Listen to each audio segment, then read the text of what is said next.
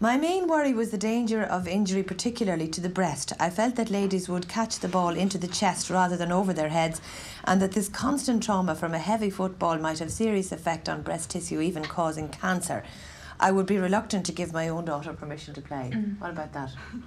Catch the ball when it's coming down there and you've no fears.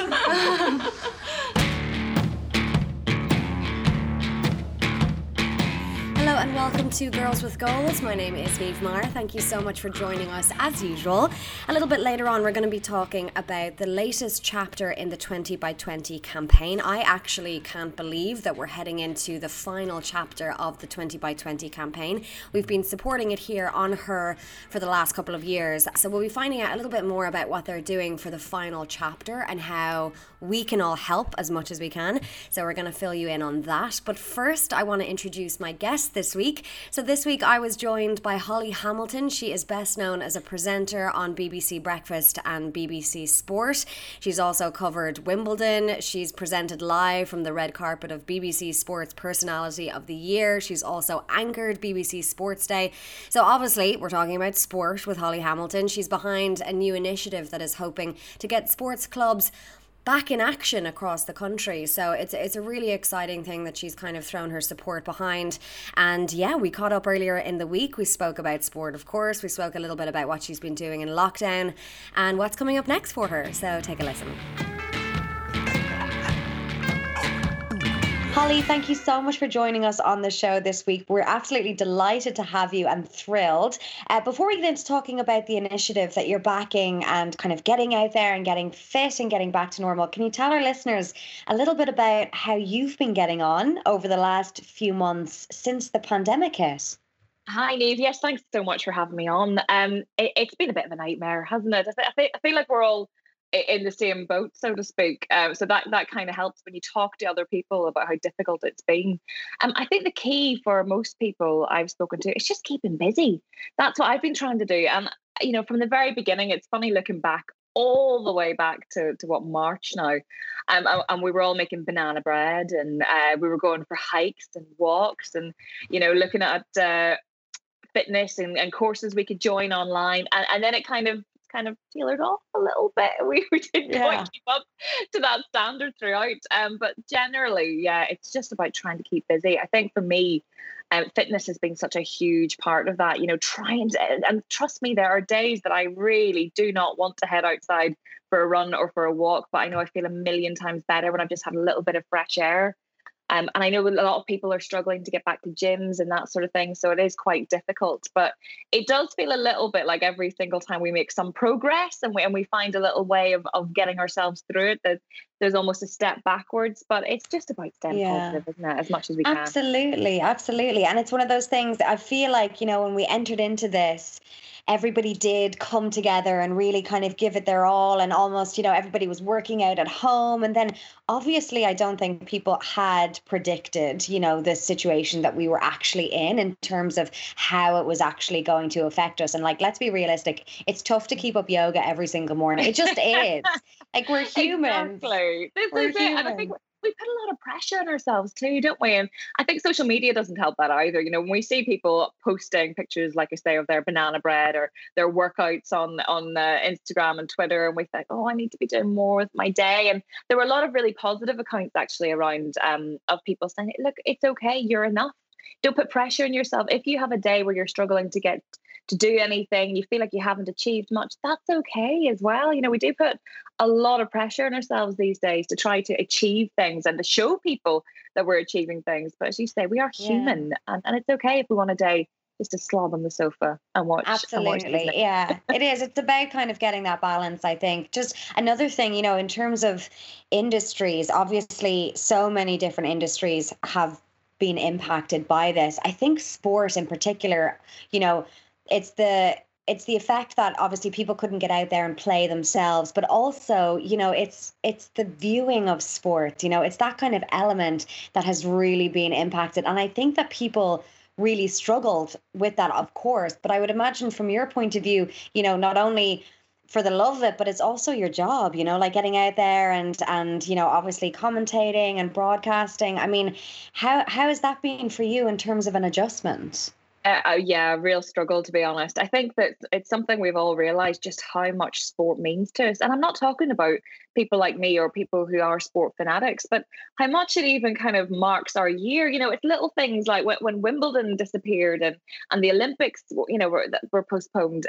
It was kind of, the summer was gone, which sounds quite sad, but it kind of does pinpoint the summer for a lot of people. And yeah, for me, I mean, it's what I do day to day, and things like the Premier League ending. It felt a little bit like summer never started because we never got to the end of the Premier League, and we were just holding on and waiting for a little tidbit of football here and there. We all became massive Bundesliga fans for some reason a few weeks ago, and even South I was Korean so football. into it. I know. I was like, come on, insert team name here. Yeah, exactly. It was crazy. We all just grabbed onto it, just that desperation to have a little bit of sport.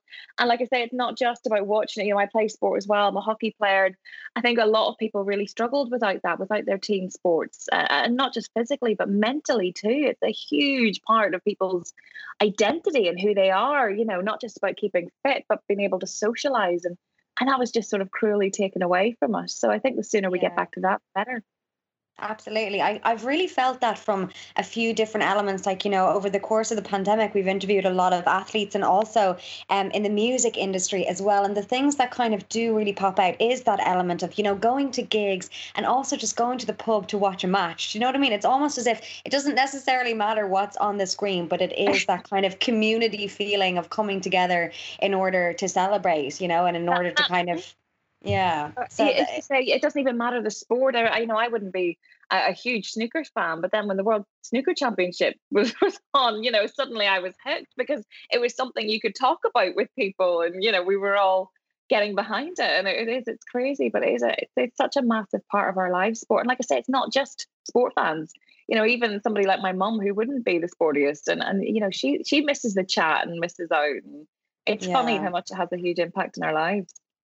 I suppose it's kind of now, we're moving into, and I don't like the phrase because we're all sick of it, but it's the new normal, and I suppose kind of the reason why we're chatting today as well is about this campaign and this initiative that you're backing. And I suppose, like, how do you think that an industry, like sport is going to bounce back rather? Because, I was watching the US Open there recently and everything is just so different. I mean, even from at the beginning of the match, how, they're running through the safety guidelines and, like, bless them, the athletes just look completely shook. They don't know what's going on. They're like, just flick the coin, let's get playing tennis, But I mean, this has become the new normal and everything is going to be different in the future. Is it kind of just about like getting on with it? Or do you think people are hanging on to maybe returning to normal and that's never going to come?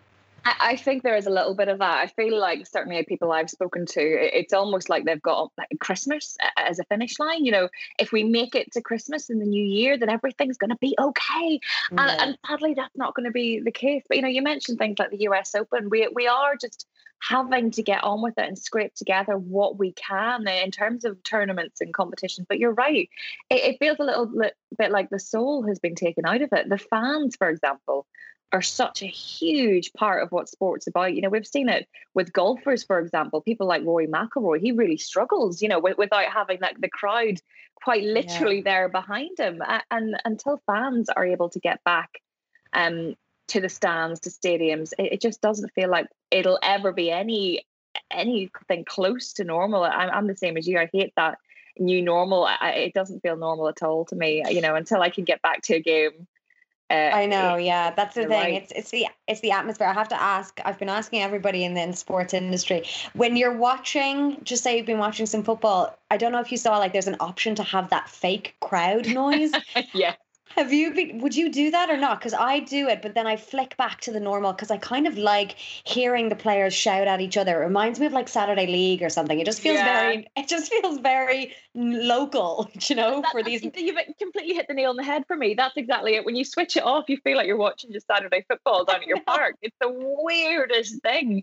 I'll be honest. I have become quite a fan of the fan crowd. I'm slightly obsessed by the man in control of those buttons, or whoever has to hit the goal celebration noise. Then unfortunately, I've heard it before where he's hit the wrong button and they've missed and he's hit the goal celebration. The crowd goes wild. And oh no, wait, you missed. That is true. It's actually the most important job in sports at the moment. It really is. And it's amazing as well. When they first started it, I did mock it and I thought, there's no way, I'll just switch it off. And you forget after about 5 minutes of watching, you forget that that's even there. And it's only every so often when you can see the empty stands and you go, oh yeah, this is just, there's no one here. This is so weird. So, and it's weird because I haven't had a chance to get back into the stadiums either. I can imagine I've some of my colleagues who have managed to cover a couple of games who've been back inside, and they've said that is where it gets very weird when you're there and it's just silent. It is just bizarre. So we've got the Premier League starting again, this week, and that'll be interesting to see how that goes. But I think any hopes that we have of getting back in anytime soon, just we saw what happened with British horse racing even this week. They came so close to letting fans in. They got 1 day of it, and then that was it. So they're teasing us. They're teasing us, yeah, absolutely. But of course, safety is kind of the priority as well. So we have to, I suppose, respect that where we can. I want to talk about this championships initiative that was started by Mash Direct. It's incredible. I do want to say now for our listeners that the competition is closed. But it's just an incredible thing, to really kind of target the sports clubs all across the country, because this is one of the things, like I'm a squash player myself, and I have to say, like, being out of the clubs and even just not being able to go and play not competitively, just to go and like have a play with like some of your friends and kind of seeing people in your club. I think people who are members of sports clubs understand the importance of that community, and this initiative is a really incredible way to kind of target that and kind of just help them get back on their feet, isn't it? Exactly, Niamh. When I first heard about it, I was so passionate about the initiative because it's something like I mentioned earlier, I play sport myself, and teams are really struggling right now. They can't get together. They can't do their normal fundraisers, for example, trying to get the money to keep the teams together. A lot of the entries that we had in this too, it was a common theme of we don't know how we're going to get through to the end of next season financially.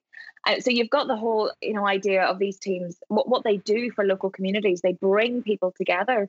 And the thought that what is very often in a lot of places, the heart of that community, the thought that team, that club could collapse due to a lack of finances, it's just heartbreaking. So when I first heard about this, the idea that it doesn't seem a lot, when we're talking about the Premier League and that sort of thing, £5,000, €5,400, it doesn't seem a lot.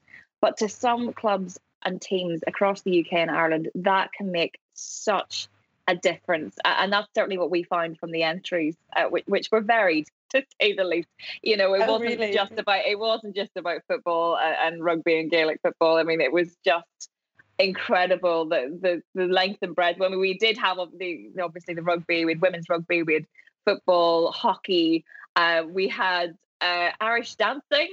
Amazing! Very clever. Yeah, they managed to read the small print and said, "Yeah, we're athletes. We work nice." out," and it's true. It was just remarkable. Water polo. I mean, the variety of sport was just incredible. But the lovely thing that they all had in common, they were all coming together to work together to try to win this, and it was such a joy to see. Yeah, and I mean, like, I know what you're saying there about like the prize money and stuff, but it is all relative, and I know for myself, like, I've done some fundraising for different sports clubs, and a little really does go a huge way, and this is kind of one of those initiatives that when I read about it, it is about getting back to some kind of normality, and not necessarily a normality that we recognize, but it's trying to just kind of bring back the things that make you happy. And for so many people across Ireland and the UK, that is sport, and it's so great to hear that you had really great interest in it as well, because it's nice to kind of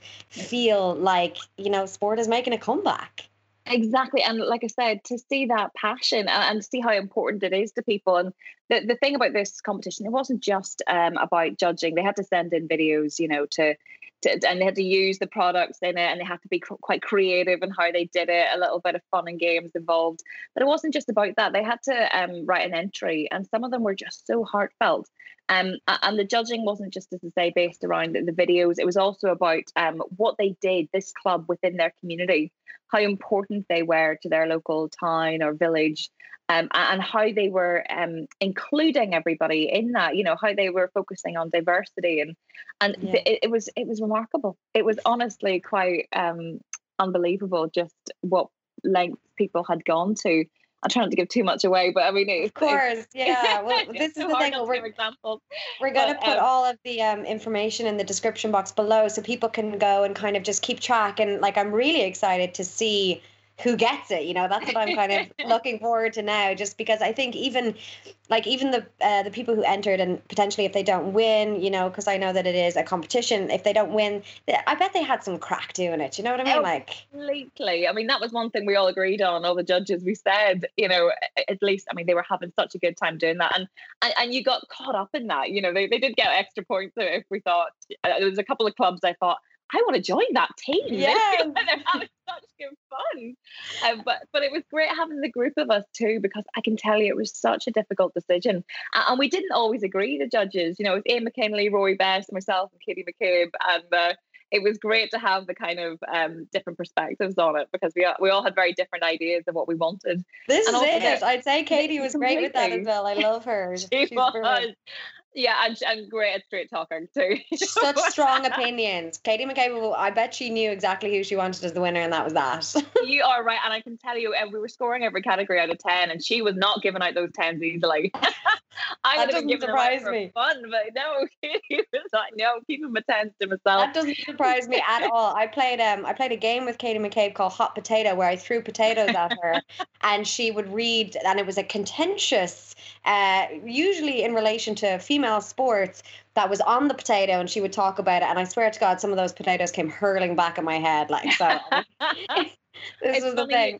You mentioned female sport, because that was another. I think Katie and I were both quite passionate about that. Anytime there were two kind of teams in it, women's teams and anything involving children. I think the children got to Rory and the women got to Katie and myself. Yeah, oh, that's so great to hear. Well, I'm so excited. Yeah, I can't wait to see how everything goes with it. And like I said, you know, we're going to put all the details below so people will be able to go and check it out themselves. Before I let you go, Holly, because I know we're taking up all of your time today of a Friday. No, my pleasure. Before I let you go, I just wanted to ask, you know, for yourself and for your own career, is there anything that's coming up for you that's exciting? I know, you know, that you are obviously working on projects away from sport too. I know that you work on getaways, but that as well is going to be a bit different, I would imagine. Exactly. I know I've all, you know, my two passions, obviously, being sport and travel. They're the two main shows that I do, and probably the two most impacted on things throughout this pandemic. So yes, I've got a couple of things coming up across the BBC in the next few months. So we've managed. It's been so difficult trying to get dates together in terms of filming. A lot of ideas are being pushed back. So by the looks of things, 2021 is going to be very, very busy. You know, we've got so many major sporting events that are supposed to all be happening next year. I'm not quite sure how we're going to fit them all into the calendar. My calendar is looking a little bit packed. You know, when you've got the Olympics and the Euros and, you know, World Cup and that sort of thing, it's just hard to imagine how we'll fit it all in. But we will try. But yeah, 2021 is looking very busy. And to be honest with you, Niamh, at this point, I am dying for it to be busy. I mean, you know, it's been so quiet for everybody. Bring it on. Sounds good. I can't wait to see it all. And honestly, I know what you were talking there about 2021, a little bit overwhelming sometimes when you're looking at all the things that are coming, but at the same time, it's such a disappointment for Wimbledon and things like that. To not be able to work at those things, it must just be exciting to think about what's coming down the line. So we're so excited to watch you and to see all of that happen. And thank you again so much for coming on and chatting with us today. It's been an absolute pleasure talking with you. Thank you completely, Niamh. Thank you so much.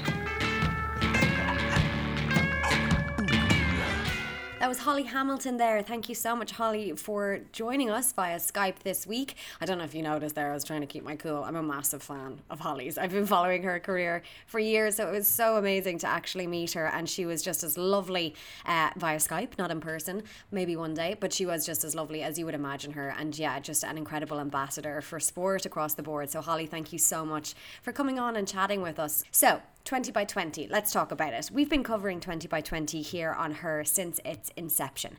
Basically, 20 by 20 aims to create a cultural shift in the perception of girls and women in sport. So how are they hoping to do that? Well, basically, 20 by 20 has 3 targets to reach by the end of 2020. And that's 20% more media coverage of women in sport, 20% more female participation at player, coach, referee and administrative level, and 20% more attendance at women's games and events. So the whole concept is fantastic. I mean, if you're in any way following women's sport, you'll definitely have seen it. You know, it's very much alive on social media as well. I mean, the main phrase that we see a lot with 20 by 20 is, if she can't see it, she can't be it. So it's all about making that noise. So, you know, obviously the pandemic hit and that definitely affected the plan for 20 by 20, but they're moving along. They've moved into the final stage of the campaign now, which is crazy to think that we're heading into the final stage, but it is about making noise, and it really is about looking at the history of women in sport here in Ireland, because I think that it's very important to look back at where we've come from in order to continue to move forward. So 20 by 20 released a 10-minute documentary about that exact thing. Enjoy. Another letter. My main worry was the danger of injury, particularly to the breast. I felt that ladies would catch the ball into the chest rather than over their heads, and that this constant trauma from a heavy football might have serious effect on breast tissue, even causing cancer. I would be reluctant to give my own daughter permission to play. What about that? Catch the ball when it's coming down there and you've no fears. Do you, I mean, are people concerned about the dangers for you? There's no real danger though. Like, it's alright for, that's just an excuse. If you want to hand in an excuse, it's a good one to give, alright.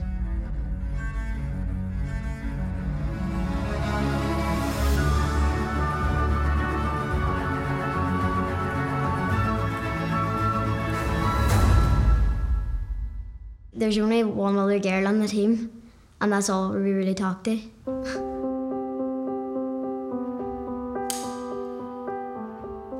I'm Heidi and I'm 13.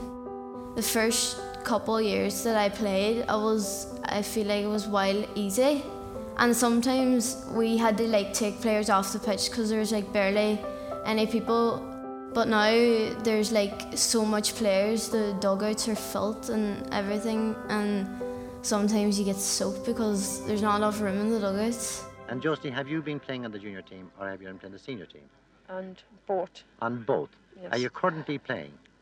Well, I was suspended last year. Oh, you were suspended. What did they suspend you for? Hitting a woman. Oh, you didn't, did you, Josie? I thought they were all very nice girls here in Wexford.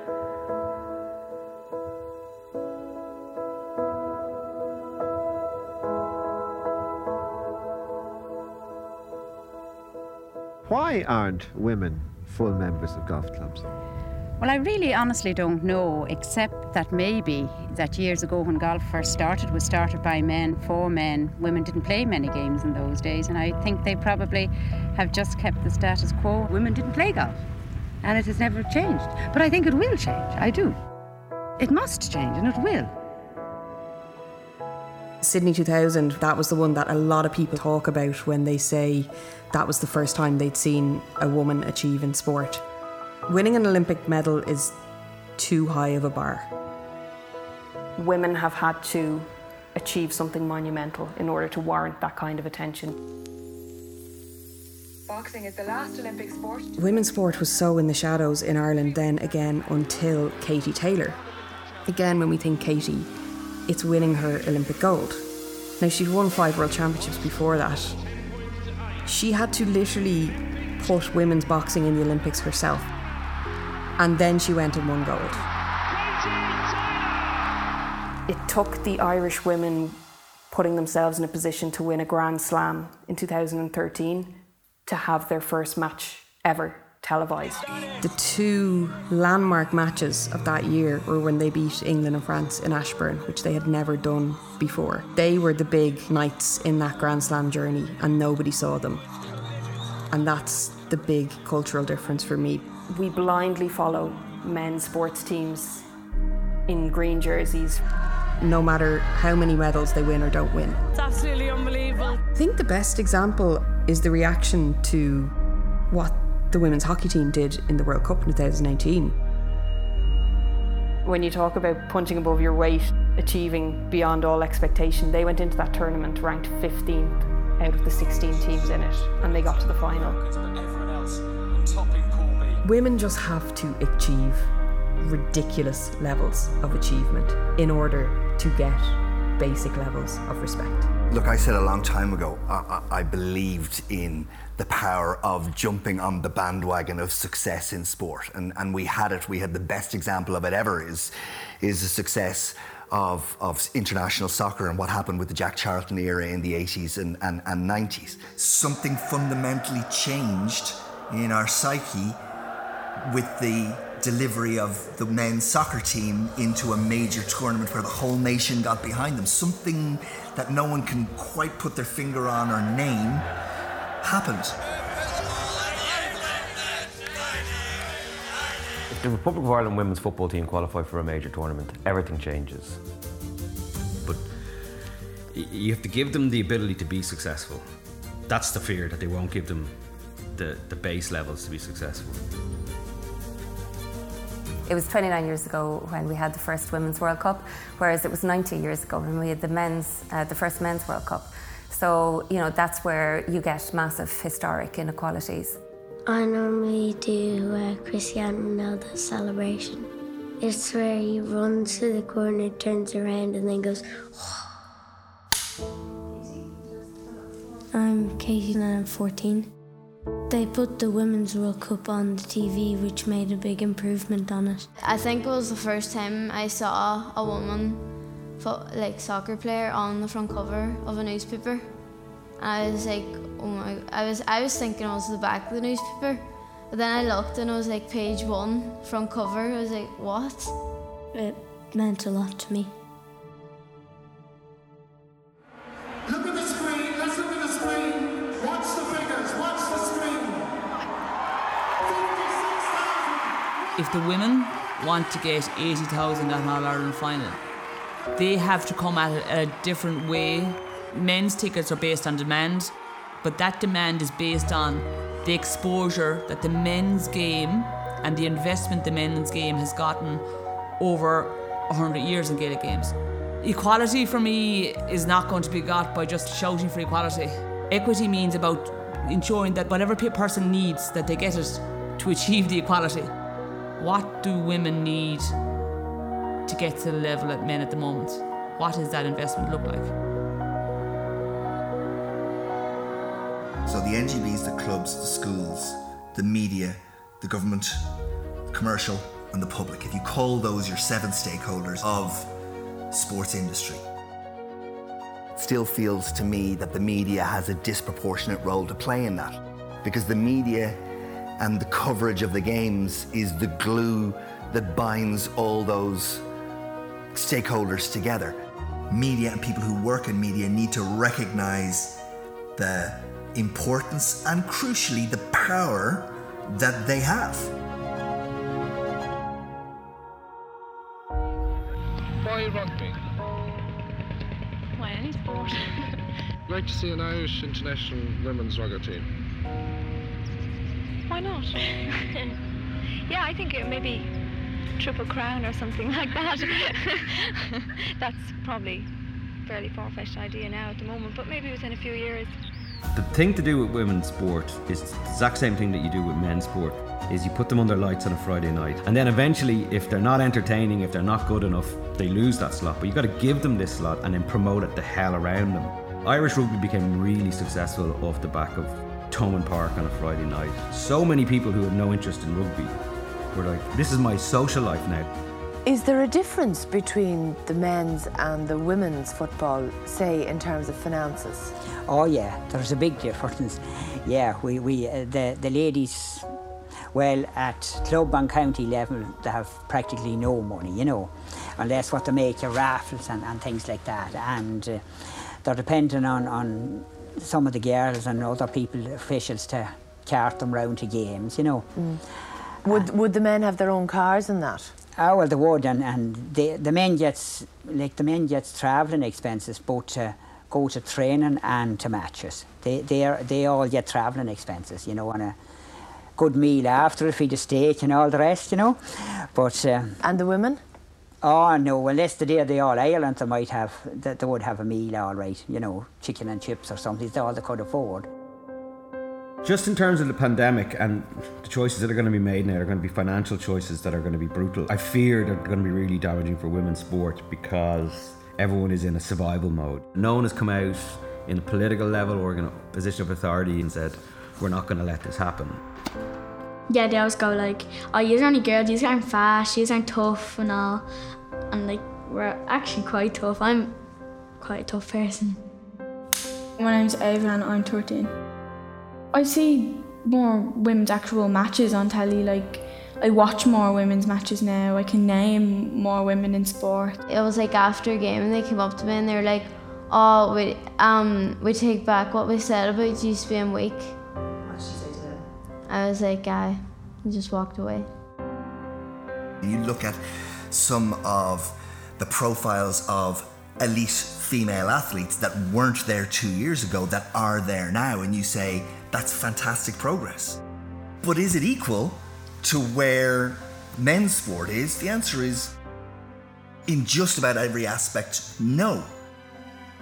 There's the potential to get there over time, yes, but all the blocks that have been put in place now need to be built upon.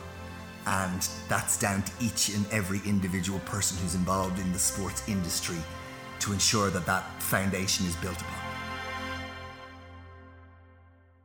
Amazing stuff there, and obviously that was all audio, so the actual video you can go and see on the 20x20 social channels as well. And yeah, no, it's just tingling. It just kind of gives you all of those shivers, some of the footage in there just from some amazing sporting moments as well. But the whole point of this documentary is about looking to the future, looking at how far we've come a very long way, but due to the pandemic as well, which I think was really important that was highlighted in that documentary, you know, that when it comes to finances and when it comes to funding for women's sport, it's something that needs to be looked at. And so we have come a long way, but is it equal?